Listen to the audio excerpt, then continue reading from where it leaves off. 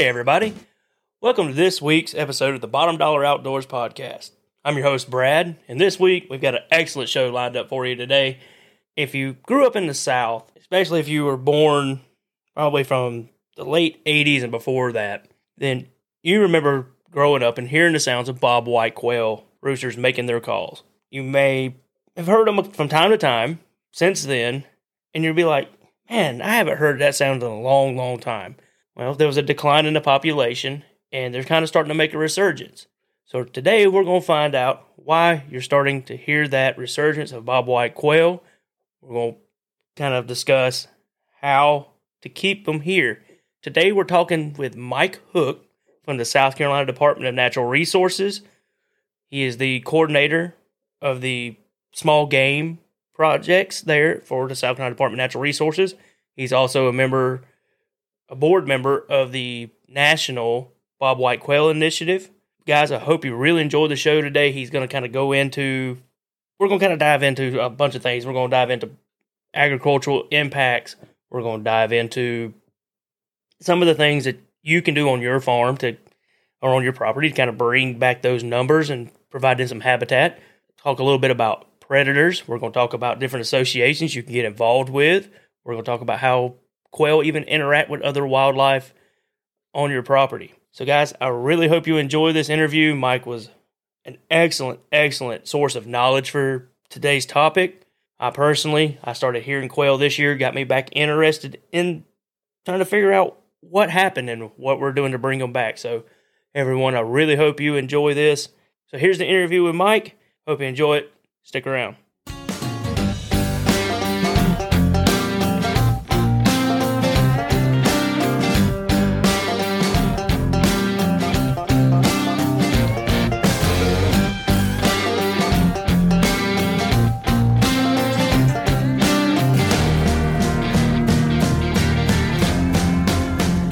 Michael, I see that you went to Clemson University and University of South Carolina, moved on to DNR. What do you do there with DNR? I am the small game program coordinator. The small game program takes care of rabbits, squirrels, dove, quail, woodcock, grouse, that type of things. We, occasionally I have to answer a snipe call or something like that, but Our big projects are mourning doves and bobwhite quail. That's sort of what gets most of our attention. But like I said, we do mess with the other species as well. Okay. That's woodcock. That's that's a term I haven't heard in a long time. They're around in good numbers and they are a blast to hunt.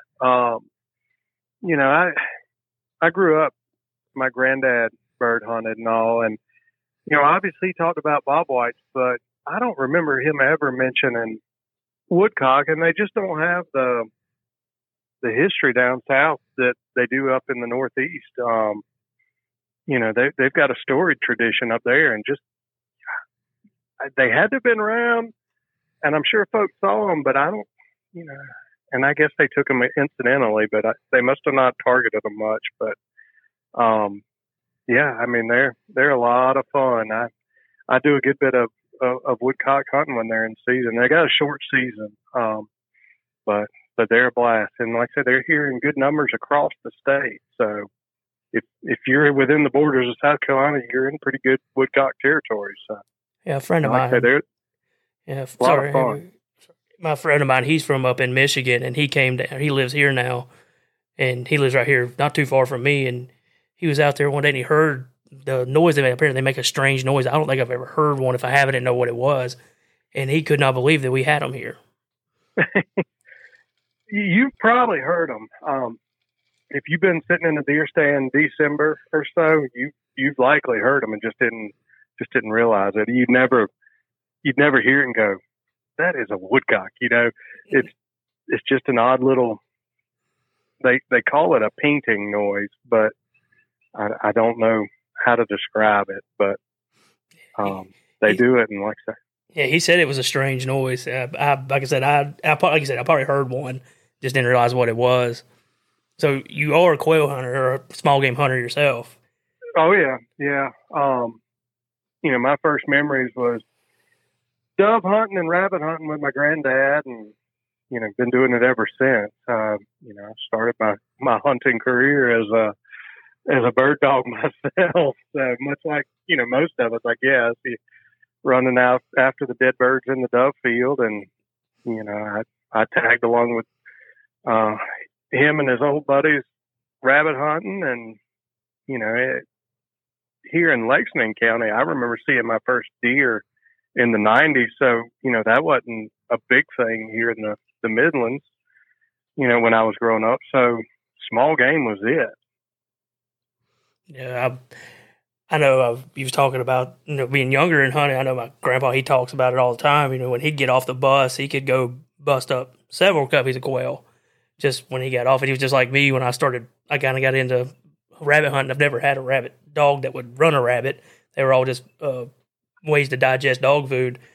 But I would go and bust, just shake bushes, go bounce around in brush piles and stuff like that, bust them out. But he said that he could go out here and find 5 or 6 coveys before dark.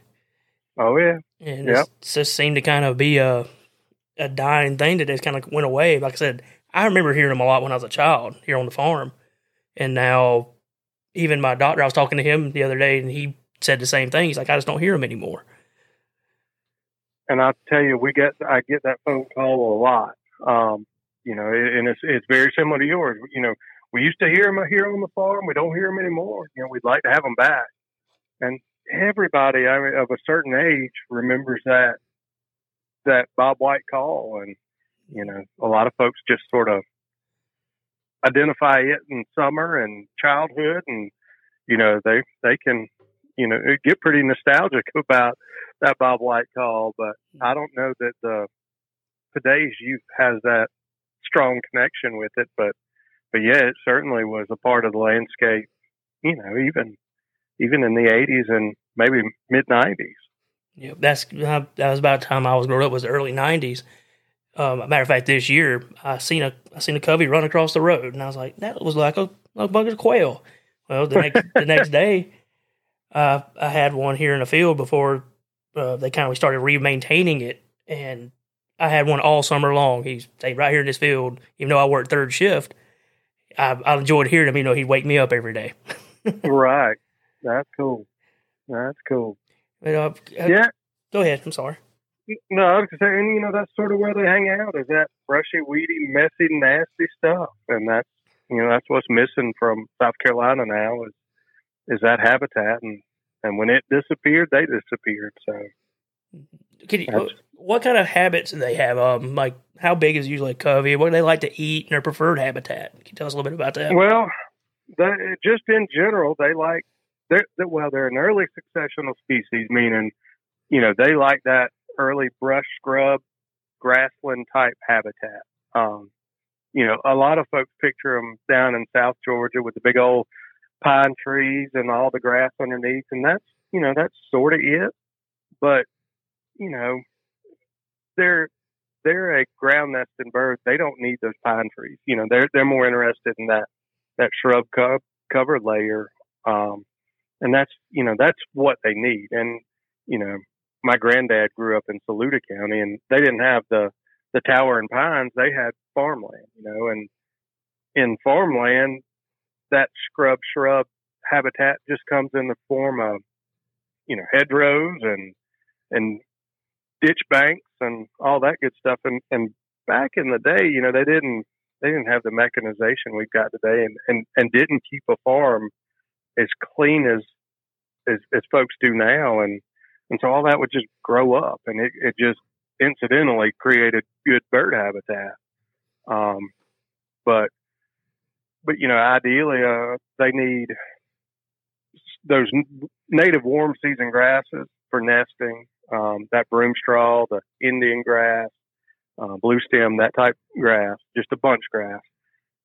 They need a bunch of weedy species, just broadleaf weeds, ragweed, partridge pea, beggar lice, that type stuff. And that's their brood cover. That's where they're taking their chicks to go bug, and they get seeds from the wildflowers and all too. And then they just need escape cover, which is that hard woody cover where they can run to if a hawk gets after them, or bobcat or fox or whatever. They need that escape cover that they can get into. But if you look at an old overgrown field and go, man, somebody needs to get out of bush hog, it's likely good bobwhite habitat. That means my pasture right now is perfect habitat. It's covered. It's so thick in there you can't even hardly walk through it. I've let the bush hogging kind of go away since we got rid of our cattle. Since we're on the topic of agriculture and farming, what as far as what farmers do on their property, what is the main cause? What is the causes of the quail leaving? Is it the bush hogging or puts the stuff they put down, sprays? Is it what's the kind of things that they do that kind of hurts the numbers? It's a little bit of everything, honestly. Back in the day, we had a ton more farmland in South Carolina than we've got now. And when a lot of those farmers just packed up and left, they either let it grow up or they planted pine trees. And so that takes away a good bit of the habitat. Like I say, the quail, they don't live in that heavy forested area. And so that just sort of squeezes them out. When they were a lot of farms, they were actually smaller farms. Our farm sizes today are just huge. Well, what the small farms did was created a lot of edge. Everybody had their property line. There's likely a fence or what have you. And those areas would grow up and it would create just little postage stamps all across the state. That's perfect bobwhite habitat. A mega farm today, you're talking big squared up fields, and a bobwhite's only going to use the first 100 or so yards of one of those large fields, and then the rest is just a desert to him. So, you got that, and then you combine that with how clean agriculture's gotten. Just from the machinery itself, combines today, they do not leave a scrap on the ground, when it comes to excess seed and all. Years ago, it was leaving a bunch of corn or whatever you were harvesting. I mean, a good bit got scattered. That helps. And then you go to start thinking about what you were touching on a minute ago with the herbicides and all. We didn't have herbicides decades ago. Folks would manage their weeds and all a little bit differently. You look at a cornfield today, there is nothing underneath that corn for a quail to make a living in. There is no weeds, there is no seeds, there's no bugs under there. It's just bare.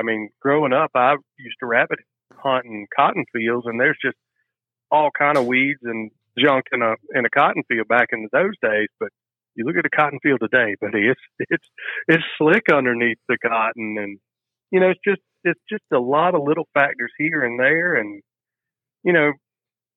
mechanization on farm implements has even changed some things too. Everybody used to not have a bush hog. They would routinely burn. They'd let fallow fields go for a year. That was just sort of their practice. That they would, instead of fertilizing, they would fallow a field, switch to another field, and then come back the following year, and they would rotate it like that. Well, that's quail habitat. It wasn't one thing. It's just a lot of things, and you could make the same arguments about, industrial timber and timberland in general.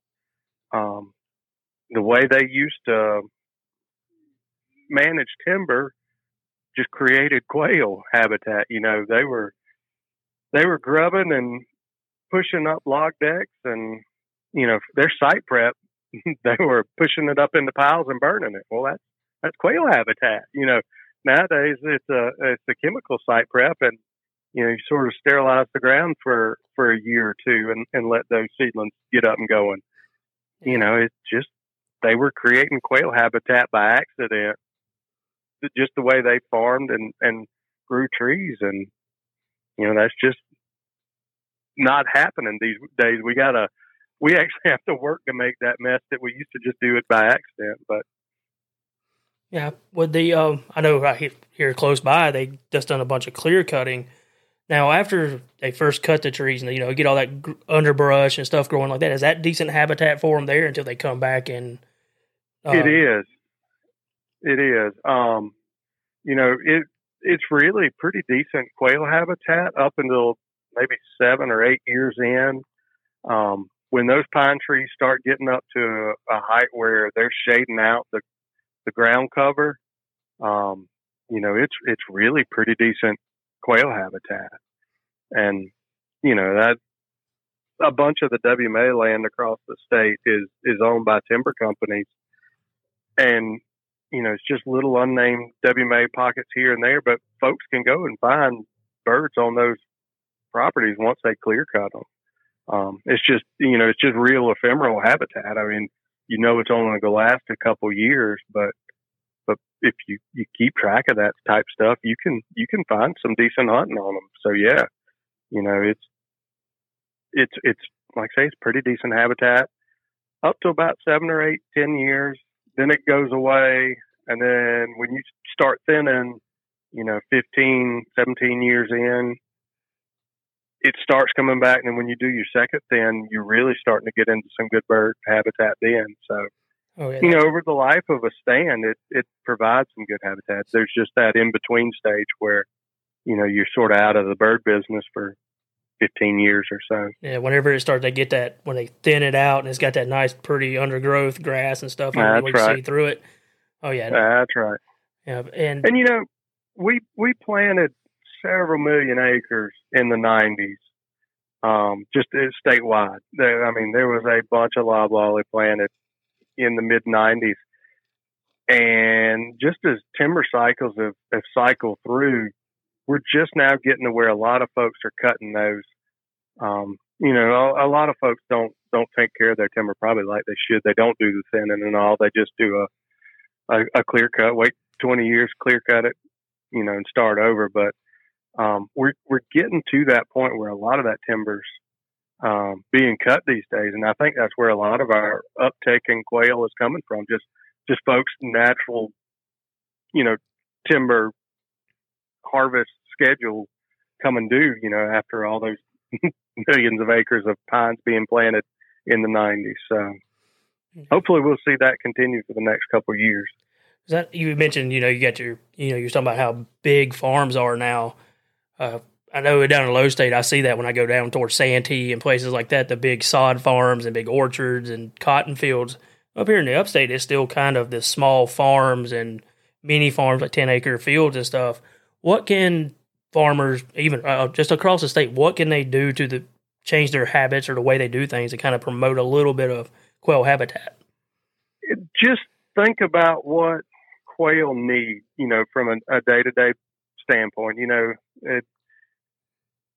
I fight this with my dad and his brothers here around the house. They see an overgrown field and it just tears them apart to leave it like that. It takes everything they can to not get on that tractor with the bush hog, just mow it down. But, if you're not going to be using those fields or field edges or, everybody's got a little corner here or there that they're not doing anything with, let it grow up a couple years, say 3 years, then bush hog it and disc it in the wintertime, and then wait another 3 years and repeat it, just pockets here and there goes a long way. If you got a fence line, let it grow up a little bit. It's not going to hurt it. Ditch banks, mow one side 1 year, mow one side the other year, instead of mowing them both, twice a year, keeping them, looking like the Augusta National. Let them get a little fuzzy on the edge. That's what those birds need. And, it doesn't take a whole heck of a lot to provide bird habitat. But it's just that concerted effort of thinking, all right, I'm not going to mow that field, and then that's going to be my bird habitat. And, if somebody wants some signs, I probably can get them a sign or two saying that is bird habitat, and that it's okay to feel that way. It's okay. The birds live here. That's right. You know, and it's, I say that half joking, but we've had to put up those signs on our WMAs and all. You know, this is by design. You know, this is a nasty, ugly area. We get it, but it's by design for the quail. And honestly, it's not really even just for the quail. You know, there's a whole host of species that use those early successional habitats that are just disappearing like the quail. That's just not quite as noticeable. You know, brown-headed nuthatch, meadowlark. You know, a lot of people notice the whippoorwills. You don't hear the whippoorwills like you used to.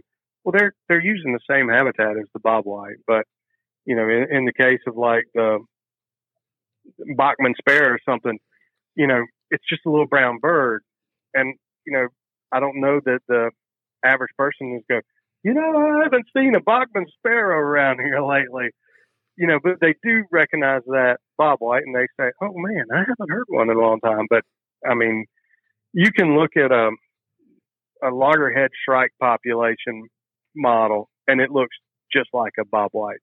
I mean, the decline is almost exactly the same over the last 30, 40 years, and it's just because they use the same habitat. They're using the same messy junk that the bobwhites are using. So, you know, when you're managing for bobwhites, you're managing for a lot of other species. But yeah, just in general, let things go a little bit. And I've joked around with a lot of folks over the years. If I could get the farmers to trade in their bush hogs for a disc, we'd have a ton more quail than we've got right now. And it's just, you know, just everybody got to get out and bush hog that field. So, yeah. And the reason I say disc is winter discing provides a lot of good bird habitat. If you can manage those fields, the best thing to do is that winter discing.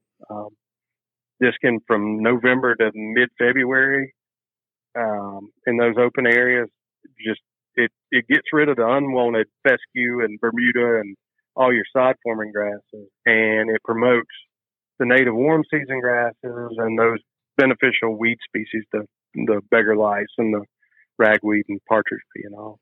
Oh yeah, I can definitely tell you we got plenty of beggar lice around here. I went mushroom foraging the other day, and I could just see the old brown ones that were still stuck to my pants leg. Yeah. So we still have some of that. If you got beggar lice, you've got good quail habitat. I mean, if you walk through a patch of woods and you come out with beggar lice, you're in decent quail habitat. So, I'm glad. Well, did you find some good mushrooms the other day? I did. I've actually got. I think I got my last batch of chanterelles, and found a few other things. I've got a couple of big puffball mushrooms. Back in March or April, I found some morels. So I got lucky with that. Very cool. So that's a new hobby I kind of took. It gets me out in the woods, gets me walking around instead of just sitting around waiting for deer season, because I've never got a chance to do much bird hunting. There's not a lot of birds here to hunt, and rabbits are starting to come back. And the reason the rabbits are coming back, I was going to touch on this now. We had a lot of feral cats. Right. And I was going to ask you about the invasive species. I know you got your natural predators like hawks and bobcats, things like that. But what kind of damage do the invasives like the feral cats and hogs, and even do armadillos even play a part in it? All of them can, for sure. You know, when it comes to cats, if they're around, they're going to wear out bobwhite. You know, bobwhites are a ground nesting bird. They spend all their time on the ground. I mean, they can get away from a cat, but they can put a hurting on them. Hogs will certainly eat a nest if they find it. I don't know that they're going to search out nests, but you know, they certainly will destroy some nest, and they'll destroy habitat too. You know, that's probably the bigger issue with hogs is they're destroying the bobwhite's habitat just as much as anything else. You know, armadillos, they're gonna do a little bit of damage. Even, you know, a lot of folks will ask about coyotes. They'll eat a quail if they come across it. It's fairly rare, but one thing that's interesting is there's a pretty good correlation between coyotes and cotton rats. They focus on the cotton rats more than the bobwhite quail. So if you've got a healthy population of cotton rats, you'll probably protect your quail. But yeah, I mean, there's not much that doesn't like a quail. Everything is out to get them, including us. So they've got a tough road to hoe. So just from a predator standpoint, it's kind of hard to be on the bottom of the food chain. But what is, excuse me, I know we have a new thing that's kind of come out here. I actually did a show on it a couple of weeks ago. But the tegu lizards, what kind of impacts will they have if they get a hold on the ground here? Much like all the other species we were just talking about, they could have an impact on them for sure. Quail being a ground nesting bird, those lizards are going to munch on those eggs. I don't know that they can take a bird, but I believe they can certainly impact the nest for sure. Good. And those are some crazy lizards too. They are, and it's scary that they're so weather tolerant from where they come from in South America. How they can withstand the cooler weather. So this is a perfect habitat. It's very, very similar habitat to where they're at in, I think they're from Argentina. Right. And I didn't realize how quick they were. Yeah. Actually, they sort of look slow, but they are not. They got some speed to them. Yeah, they're like a little version of that Komodo dragon, which I seen at a zoo in Atlanta, and they were feeding them. No, those things are not slow. Not whatsoever. And they're strong. Yeah, that's just crazy. I hope that we don't get those established here in South Carolina. And actually, hopefully South Carolina's got a little protection now against some of that. They've just passed a new legislation package that protects some of our native species and then puts the brakes on some of these introduced species. So hopefully that'll help our native reptiles and amphibians. Yeah, I always make sure whenever I find somebody said, "Oh, I just bought a new tegu," or "I bought an iguana," and I'm just like, "Look, when that thing gets too big or you can't handle it, make sure you find somebody that can take it. Do not let that thing go in our state." Yeah, that's it. But let's see. Where was I? We kind of went over. We kind of skipped over the order where I was going in here, which was great. It answered all those questions first. So, what is your position with the Bobwhite Quail Initiative for South Carolina? So, I am the quail coordinator for the National Bobwhite Conservation Initiative. And I'm going to go into a lot of backstory here, but just bear with me. Go ahead, I'm listening. In the 90s, all the Southeast biologists were going, guys, we've got some issue here with the bobwhite, but we don't know what to do.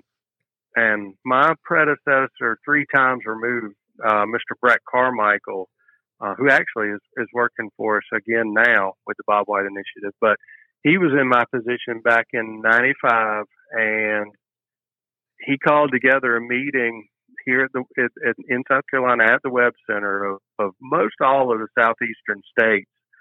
And they just sat around and asked, is this something we need to be concerned about? Is this something we can work on?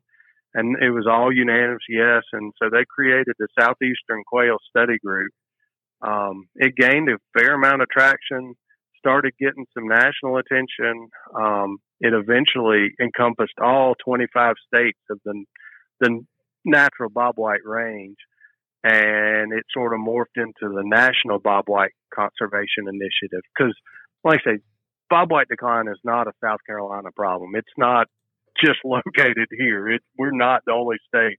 It's everybody in the nation that's, in the bobwhite range that's having this problem, and it's all the same problem. It's just that habitat's disappearing. I mean, bobwhites range from Florida to New Jersey, over to Ohio, Nebraska, all the way over to Texas and all, and it's all the same issue. Our problems aren't quite like New Jersey's, but it all boils down to their habitat just disappeared. Ohio's facing a little bit different habitat changes, but it's just a habitat issue. So, like I say, they come together and they said, we got to do something at the national level, form the NBCI, that National Bobwhite Conservation Initiative.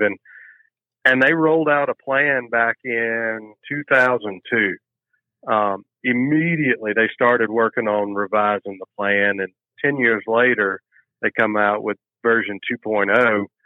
And it was in that version, they said, all right, states, y'all got to figure out how you want to implement this plan. And so South Carolina decided they would come up with a plan, and the plan's online. I can, it's the 30 or 40 page little booklet, full color, and all that good stuff. And it just outlines how we're going to basically put that habitat on the ground here in South Carolina. And we realized pretty quick watching other states that, you can't do it alone. So we created the South Carolina Quail Council, and that's a group of anybody that has got anything to do with quail and land management in South Carolina. So, it's all your state, federal, local governments that do land management, biology, forestry, any of that. Got some NGOs thrown in there, Quail Forever, the Turkey Federation, and then there's a couple private individuals that's been around birds for forever here in South Carolina. It's also on the Quail Council. And from the Quail Council, they created a couple of steering committees, and I am on the technical committee. I'm through my position with the DNR, where we do the nuts and bolts of the habitat manipulation and the research and monitoring efforts that are associated with this project. But there's a steering committee, a technical committee, communications committee, which is run by actually a private individual named Mark Coleman. I don't know how we got lucky and found him, but he just reached out to us and said, hey, this is what I can do and I can offer. Are y'all interested? And we said, sure. Because I don't know if you know this or not, but biologists aren't real good at Facebook and internet stuff. So he said that's what he could do. And we said, sure, absolutely. And so that's who runs our social media pages and all, like I say. And then, it's just grown from there. And so I sort of coordinate the habitat projects here and there and across the state, and the monitoring as well. So that's, in a nutshell, that's it from its inception. Okay. With I know a lot of organizations, they have like just a set of like a mission statement and the four main topics they're trying to do. What is the Quail Initiative here in South Carolina? What's their mission statement? What are their top points they're trying to address? It's habitat. It's a one word thing. We're just trying to put habitat on the ground here in South Carolina. The NBCI goal is to get back to 1980s population as a starting point. We've got a long way to go to get there, but like I say, the Bobwhite Initiative's biggest goal was just to put habitat on the ground. Because I see a trend, especially in agriculture in general, of kind of going back to more holistic ways of doing it without using pesticides, herbicides, things along that nature. I see that being a big benefit to all small game and wildlife in general. Do you agree with that? Oh, absolutely. Absolutely. And you are, the farm to table aspect of farming is changing a little bit of that. You're seeing some of these, family farms around town and all that have recently picked up and started farming again. And they're just doing small scale stuff, selling to restaurants, selling to friends and family. But, years ago, I don't know that would have been possible. And that's creating some of that quail habitat and small game habitat again that used to be here. And I do want to say that all of the advancements in technology and agriculture have not been bad.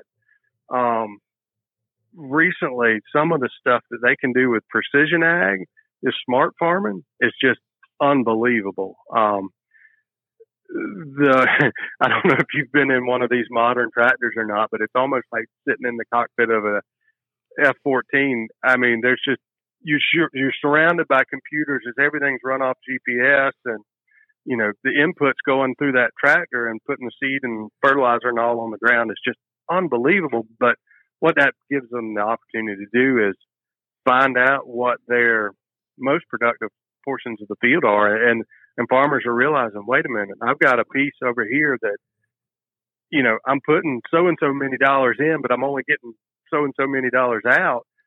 I can put this, fallow it, and actually come out better, you know, using some of these cost share programs and all that good stuff. But I don't want to feel like farmers feel like I'm dogging on them for using technology, but like I say, you know, some of this stuff is really cool coming out. But yeah, I mean, those small farms are going to be a benefit to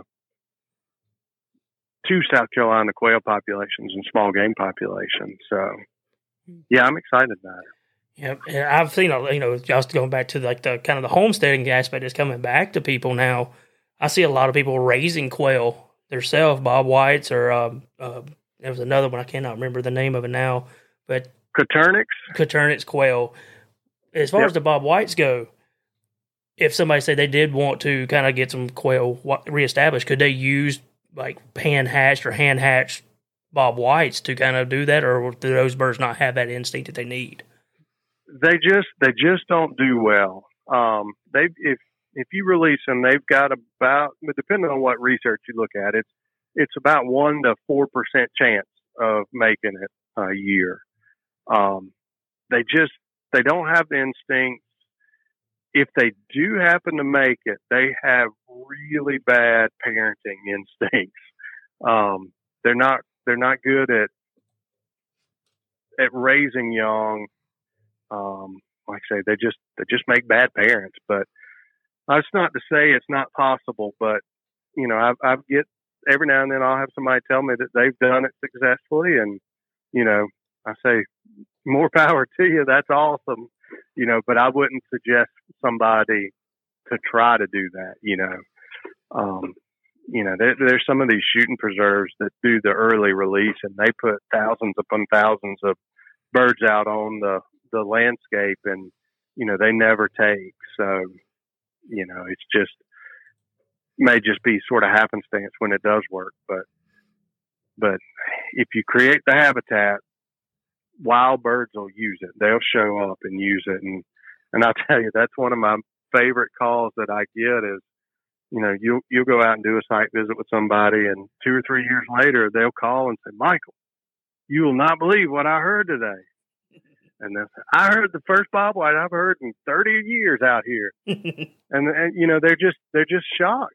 But it's, you know, in most areas, there's at least a small population of birds hanging around somewhere close enough that when that habitat opens up, they take advantage. So, I mean, as good as quail are at dying, they're really good at reproducing too. So when that habitat opens up for them, they can really take advantage. They can have multiple clutches throughout the summer.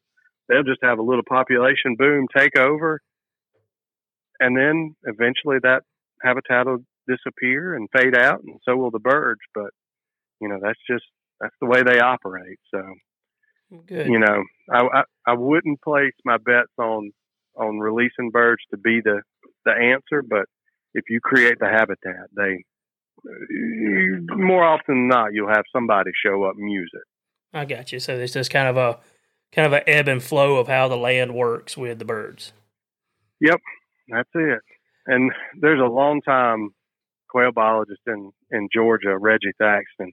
He's kind of funny saying to me that he's always said that, you know, for a quail population, you're always 2 years away from disaster. And he's pretty much right. You know, on these quail properties, when you're managing for them, it doesn't take long for, if you're doing it in the pine situation, for those sweet gums to take over, and all of a sudden you've lost hope. And, you know, it's just one of those things. So yeah, I mean, early succession turns into later succession pretty quickly, and like I say, that's when those quails start to blink out. I say, yeah, between sweet gums and persimmon trees, man. They don't take them long to repopulate. It does not. It does not. Well, since what it initially started, 2015 is what I read. That's right. Yeah. We got started in earnest in 2015. I think the first meeting was actually December 2014. And so, like I say, that was sort of an exploratory meeting. We got everybody together, said, "Hey, do you want to do this?" And it was a resounding yes. So we got going in 2015. Okay. Well, since then, since y'all got this done, what kind of trends have you started noticing as far as population and hunter feedback through the surveys and things like that you do? You put in all this hard work. What kind of returns are you seeing on that now? So part of the Bobwhite Initiative, we created 4 focal areas, and they're sort of 3 or 4 counties big. And in the center of those focal areas, we had a piece of public land, and all of them you can hunt. So we manage the idea being you manage the public land, show private landowners around there, hey, if you manage for quail, they'll show up. And so we started in 2015, and like I said, we took properties that were not quail properties. I mean, they just weren't. So we had to do what an average landowner would do. We had to go in and thin and burn and winter disc and all that. And the birds responded. Probably 2 years in, you may have picked up a bird or two here or there, a covey or two or there. What you did notice real quick was that even after the first year, those non-game bird species come back. But part of our monitoring, we listen for the non-game birds too. And buddy, they come back quick. The bobwhites take a couple extra years, but yeah. So in those focal areas, on those properties where we were really managing, the birds really picked up within the last year. So we're looking at year 4 and 5 on some of these focal areas. And it's just sort of exponential. The first year you saw 1 or 2 extra, then you saw 3 or 4, then it was 9, and then, it just shot on way up this summer on our whistle counts. I'm excited to see what our fall covey counts look like. But yeah, so, we're seeing it for the birds. Statewide, we are on an upswing since 2015. Our 2015 was our lowest point for the whistle count that we do in the summertime. That's when we're out listening for those males whistling. And we've got about 75, 77 routes all across the state where biologists will go out, ride 6 miles, stop 12 times and listen for birds. And they've been doing these since 1978. And, they had gotten to their lowest point in 2015, but the last 5 years, they've been inching back up. We've been increasing maybe 5-10% every year. So it looks good.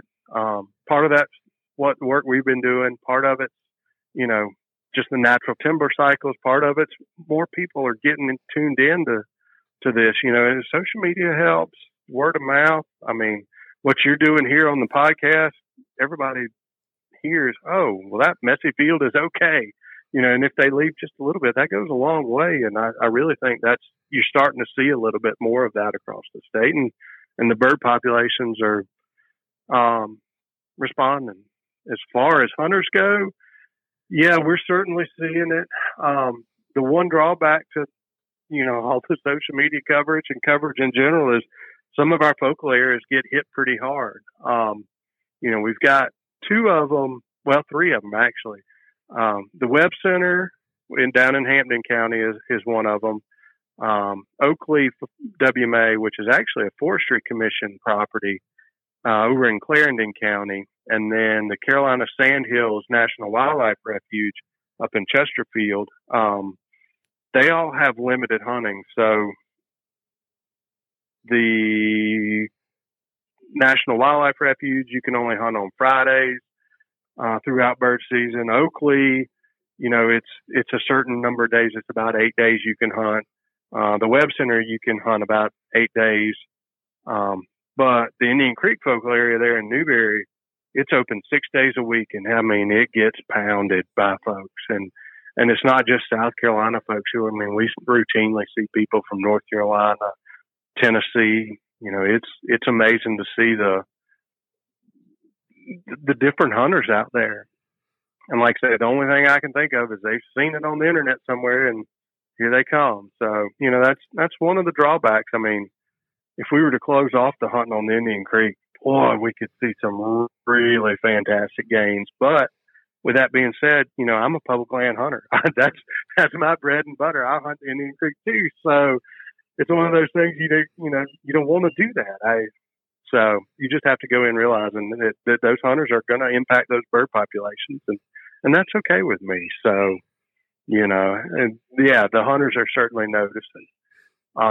And it's funny, I'm seeing a different set of hunters as well.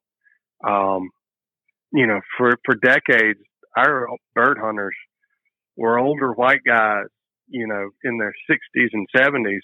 That was sort of our bread and butter. But recently, we're seeing a group. It's almost like it skipped a generation. You don't see a lot of 40 and 50-year-old bird hunters. What you are starting to see is some mid-20s, mid-30s hunters. And a lot of them are first-time hunters, never been involved with any kind of hunting before. They get in through, the farm to table. They say, I want my own protein, locally sourced. And that's what they got into bird hunting. Or they get short hairs are so popular nowadays. They'll get a short hair or a Vizsla or something. And they go, you know what? This dog's got a lot of energy.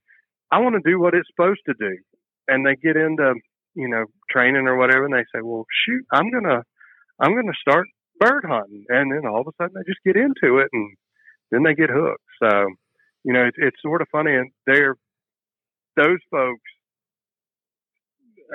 expectations is completely different than the older set of hunters I've got. Those older set of hunters, they remember the heyday and they remember the 70s and all. And they go, man, it's just not what it used to be. And, they remember those 5, 6, 7 covey days. And, so when they find a covey or two there, they're happy, but they're just not ecstatic.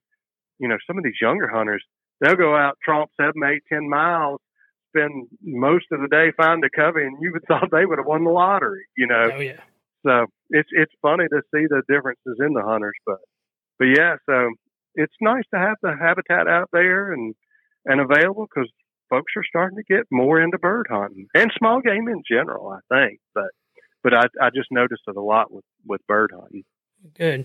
I know how our laws and things are set as far as in natural resources stuff has to go through committees and the Senate has to be approved. So I know it's kind of a pain in the butt for everybody to kind of, especially for DNR to kind of get stuff done because they got to go through all the red tape there in Columbia. But have y'all been trying to kind of adjust some of the harvest limits or anything like that? No, not for quail, really. It's sort of a balancing act. The quail limit is 12. And I don't know that anybody is going out with a realistic expectation, especially on public land, that they're going to find 12 birds. Like I said, they'll find a covey or two, and then, on a good day, you may could kill a bird or two on the rise and then pick up some singles. But I don't think you'll ever get close to a limit. So, in most instances, if you really wanted to affect the population, we'd be talking about just shutting the season down. And I have no interest in that at all. No, so your dog would be bored. Yeah. So, it's just, we haven't really thought much about it. As far as quail go, we get some questions every now and then on mourning dove seasons and all. And those fluctuate a little bit more, and those are certainly hunters can impact their populations much more so probably than bobwhite hunters and bobwhites. So, if we were going to look at something, you may would start seeing something from the mourning dove hunt, but I don't see that even on the radar right now. Although nationally, the feds are starting to see a little bit of a decline in mourning dove populations at a national level. But when you get your license and you're a migratory bird hunter, please always fill out that HIP data. And if they don't ask you about it, tell them, hey, I want to fill out that HIP data, because that goes into how we figure out the migratory bird population. So if that's one thing that hunters want to do to help out, please do that. That's a big thing there. So always fill out that HIP data. Are you guys going to keep the survey, the public survey, or y'all going to keep that up through the winter? Because I know when I'm going deer hunting, there's been a couple of times, especially when I was younger, like I said, when I'm walking through the field to go hunting, the thing that'll scare the crap out of you the most is busting up a covey of quail in the dark. Yep. Yeah. No. And so we're planning on keeping that just open year round. That public survey is sort of a new thing. Technology being what it is nowadays, we developed that I guess it was this past winter, early spring, and rolled it out. And boy, the response was just terrific for the bobwhite. Last check I saw, it was a little over 1,000 folks had pinpointed either hearing or seeing birds. And, that's just fantastic. And we're actually putting together the report right now. So we're going to have sort of a cutoff date. And I've got a assistant small game program coordinator that works with me, and he's actually the one that's working on that. But he's going to have a cutoff date, and, everything within that year is going to go on that report, and then we'll just run it year round. And see what we can see with the bobwhite trends that way. The way we monitor bobwhites traditionally were the summer whistle counts on those 77 or so routes, run by a biologist. And we've got, it started, I guess, late 90s, early 2000s, doing fall covey counts on some select WMAs. And then we do the turkey and quail brood survey. And that's, sort of how we kept track of the bobwhite. So this public one gives us a wider net. And I feel like that we can get a little bit more varied information. It's not just coming from our WMAs or, what have you. It's more of a statewide effort. So with a heck of a lot more folks involved in it. So I'm excited about that report. So yeah. And if you live in the upstate, we got one for grouse as well, if you happen to see a grouse or hear a grouse. But obviously we don't have near as many people participating in that one. But no, I don't know if I've ever. Like I said, I live kind of in the middle of the upstate, closer to Lawrence County, and I don't know if I've ever seen grouse. I don't know if they were pen raised, they got loose, but I have seen some ringneck pheasant. Yeah, and you'll see them occasionally. They're a shooting preserve species in South Carolina, so a lot of times they'll get put out with quail and all on the local shooting preserve. So if you got one of those around you, they'll get loose every now and then, and you'll see them for several months. I know of one that was hanging out for about a year over in Newberry. You just see him every so often, and he lived a long time. I don't know what happened to him, but he was something else to see. You mentioned the Turkey Federation, which that brings up a question I had listed here. I know that you said that kind of the 90s were kind of the beginning of the slope in the or one of the parts of the biggest slope in population of quail, but that was also the heyday of turkeys. And I know the Wild Turkey Federation had a lot to do with that. Do you see a correlation with the populations of both of those now that's kind of evened out? I don't know. I think some of turkey's problems today may be just sort of that lack of habitat type stuff too. They're missing some brood habitat. They're missing some of that early successional habitat. That food aspect. Obviously turkeys certainly use the trees and all more so than quail, but turkeys and deer use that quail habitat as well. So, I could see where the recent declines in those populations may have some correlation with the bobwhites, but I don't know that there's anything specific saying, turkeys came on, quail went away. And that's a lot of old timers will say that's what happened to the quail is the turkeys ate them. But, there's no truth to that. But but that it was just one of those things that when turkeys came home, the quail were disappearing, and some folks say that's what happened to them, but See, it most certainly is not. Yeah. But well, and I got another one that's kind of this is a myth. I want to see what your opinion on it is. You can put it to rest or however you want to, but I've heard that when it comes to ground nesting birds in general, fire ants, since they became so big, had a big impact on them. That's kind of a rumor or myth or folk legend. What's your take on that? It's similar instance. Fire ants got going in the mid '80s. Quail started going down in the mid '80s. It just makes sense, right? But they can impact a nest for sure. On a hot, dry day, if those chicks struggle to get out the eggs when they're hatching, the fire ants will overtake them. And when it comes to fire ants, that's when most of the mortality happens is chick stage, and it's usually happening right there when the chicks are coming out. Bobwhites are a precocial species. That means when the chicks are born, they're fully formed. They're ready to go. They're just going. And the first thing they're doing, they're looking for bugs. So when they come out, if they're healthy and can get out of that egg quickly, they're gonna make those fire ants food more so than the fire ants eating them. So long way to say they can impact quail populations, but not at a high level. If you got a place that's just flat eat up with fire ants, yeah, they can do a little bit of damage to them, but there again, you're only talking a small percentage of birds that get impacted by them. And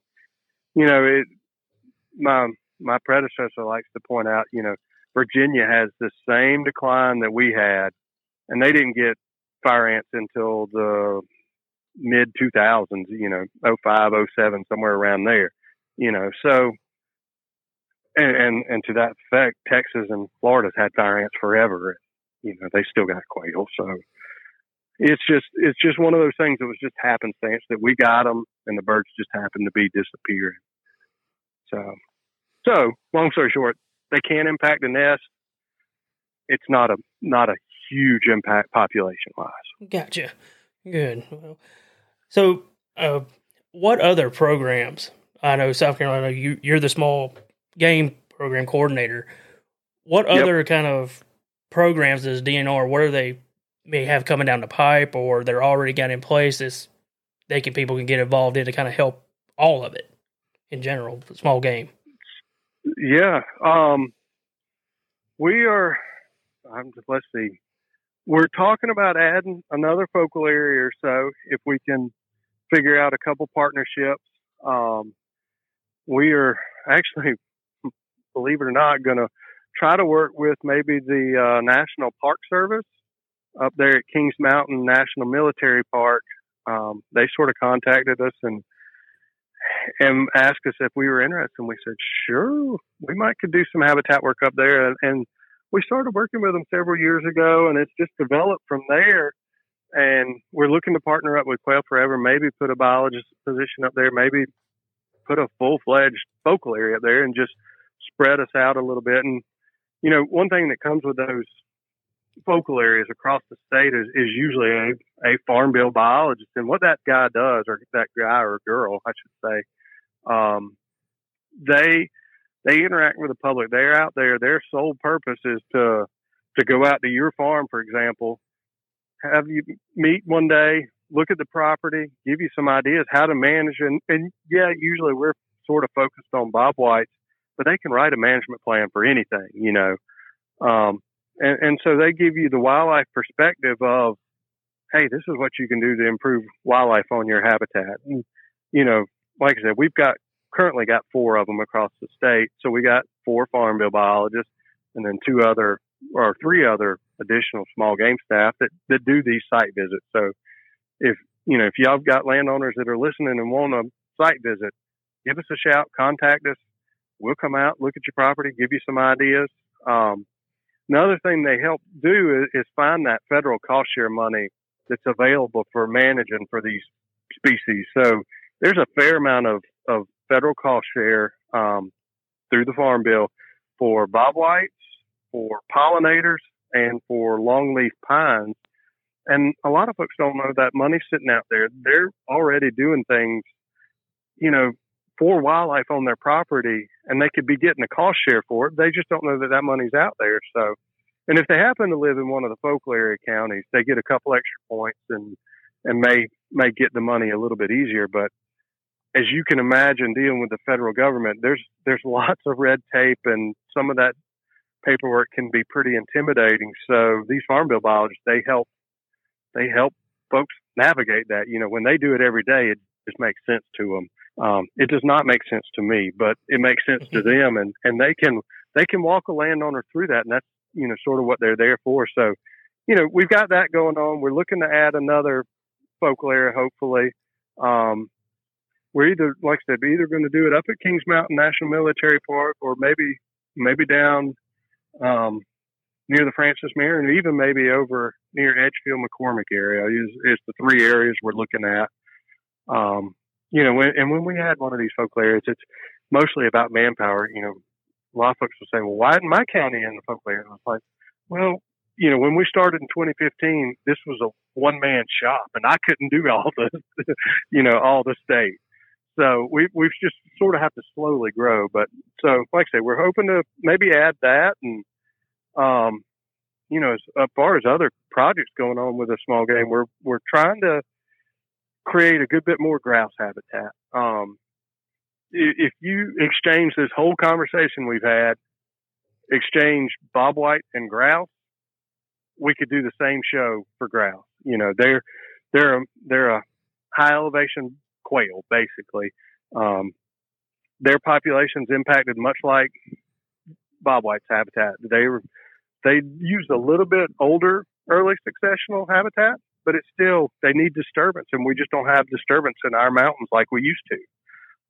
It used to be a bunch of farming. It used to be a bunch of edge. It used to be some apple orchards, small farms, wildfires, all that in the mountains, and we just don't see it today. So we've got single age, old growth canopy, and it's just not conducive for grouse. So we're trying to do something similar to that. And we're actually, from the woodcock front, we're working on a cooperative project with the University of Maine and most everybody on the eastern seaboard, every state. We're putting radio transmitters on some woodcock and following them around. And right now they're starting for the fall migration, and they're starting up in Canada and Rhode Island and all. And they're putting these transmitters on and watching the birds come down. We'll put some transmitters on probably about February is when we've been doing it. And we watch them go back up and see where they spend the summers and all that. And, it wasn't until technology got to be where you can put GPS transmitters on a little tiny, 6-ounce bird, that they were able to see some of the stuff. And some of the stuff that's coming back from that project is just unbelievable. I mean, for the listeners who's never seen a woodcock, they're like a bumblebee. They shouldn't be able to fly, but they can.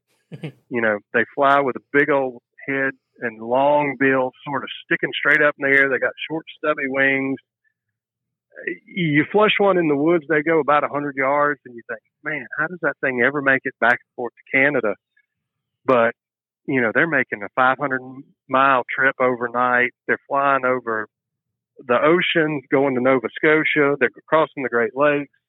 I mean, it's just amazing what they're doing.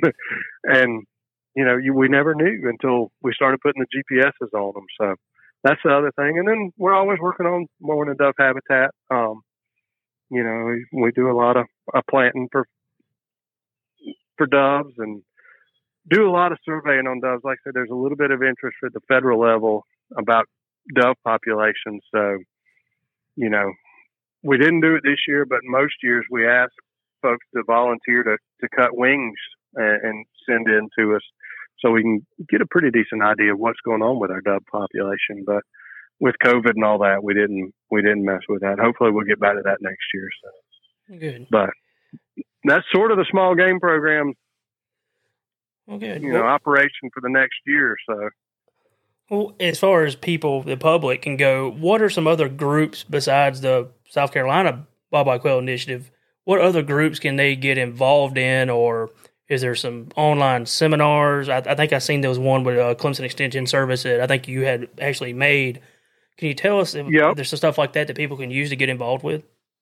Yeah, sure. So one aspect of the Bobwhite Initiative is we have landowner field days across the state throughout the year, and we've partnered up with Clemson Extension, and like I say, they've got some really unique properties set up nicely for the teaching aspect. So we partnered up with them, and like you said, you can either do those in person, assuming that we're not dealing with COVID anymore, or there's a couple of versions that we did online that we had taped and just put online because we couldn't get out and about. But so yeah, you can get with your local Clemson Extension agent.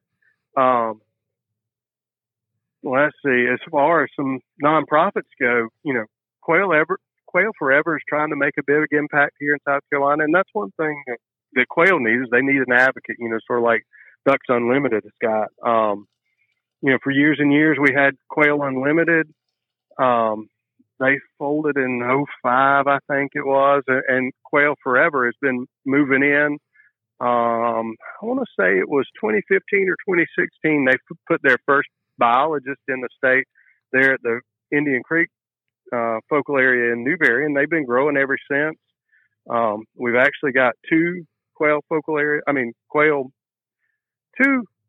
Forever biologists here in the state, and they're sort of our farm bill biologists in two of the focal areas. We're looking to partner with them for a third. They've got chapters across the state. There's 3 or 4 chapters. I think there's a chapter that's actually going to be getting going here in Greenville shortly. Group of young guys are getting together. They started a group called the Bird Dogger Social Club, and prior to COVID, they were getting together and just talking birds and bird dogs and all that. And then they started doing everything virtually. So if you're on Facebook, you can find them. And like I said, they do a good bit of work, and they wanted to get more involved. So they contacted Quail Forever, and I think they're going to start a chapter. But like I said, Quail Forever is a fantastic organization. Turkey Federation, we've partnered with them on a lot of stuff, and everybody goes, wait a minute, why are you partnering with Quail Forever? Turkey. The Turkey Federation, well, it's habitat. It all comes back to that one word, and so they do a tremendous amount of work. Their focus is turkeys for sure, but they create a good bit of quail habitat, and it works. Backcountry hunters and anglers, they're fairly new here in South Carolina. They're looking at a lot of the same stuff that these other groups are looking at. Hunter access. And habitat. So, most any of the NGOs that you can find in South Carolina, we've partnered with, and a lot of them are on the Quail Council. Like I said, there was 35 or 40 different agencies and NGOs that are signed on that memorandum of agreement, that created the Quail Council, and most of those NGOs are on there. So, they're all fantastic organizations. Yeah, I'm a member of BHA myself, and was glad to say we finally got our own chapter here in South Carolina. I was very excited to see that. I really was. I thought that was very cool. Yeah. Well, how can if people do have questions for you or the Quail Initiative, how can they tell us how they can reach you, where they can find you, where they can find more information, or like I said, the seminars, things like that? So you can find us on Facebook. If you look for SC Bobwhites, you can go to scbobwhites.org for the webpage. You can email us at scbobwhites@dnr.sc.gov. So you got a lot of options dealing with SC Bobwhite. If you Google my name, Michael Hook, and SCDNR, my contact information will come up too, my email and phone number and all. But yeah, just give us a shout. We'll answer any questions we can. We can do, like I say, landowner site visits and and all that good stuff. So, but yeah, I'm always up to talk birds and bird dogs and quail habitat. So. All right. Well, Mike, I really appreciate the time. I really do, to talk about this. Like I said, it was just nice this year to hear them for the first time in years and to hear as many as I did. And like you said, I think it was because of the habitat. We've kind of let things grow up a little bit, and it's kind of made them some better habitat. Now we're going to take care of it. So I'll make sure as we're going to kind of leave some areas wild for them to kind of, and the rabbits too. I love seeing the rabbits and things like that. So we'll kind of designate little areas here on the property where they can have a little bit of their own space. But man, thank you very much for this. Oh, you're quite welcome. And that's all it takes, honestly. Like I say, just leaving a corner here or there, get up woolly and overgrown. Man, that's it. That's all it needs. So I wish you luck with your birds and your rabbits, and give me a shout back anytime. But thank you again, man. I really appreciate it. And I hope everybody got some good information from you and they can contact you with any more. So I really appreciate the interview. Yeah, man. I enjoyed it.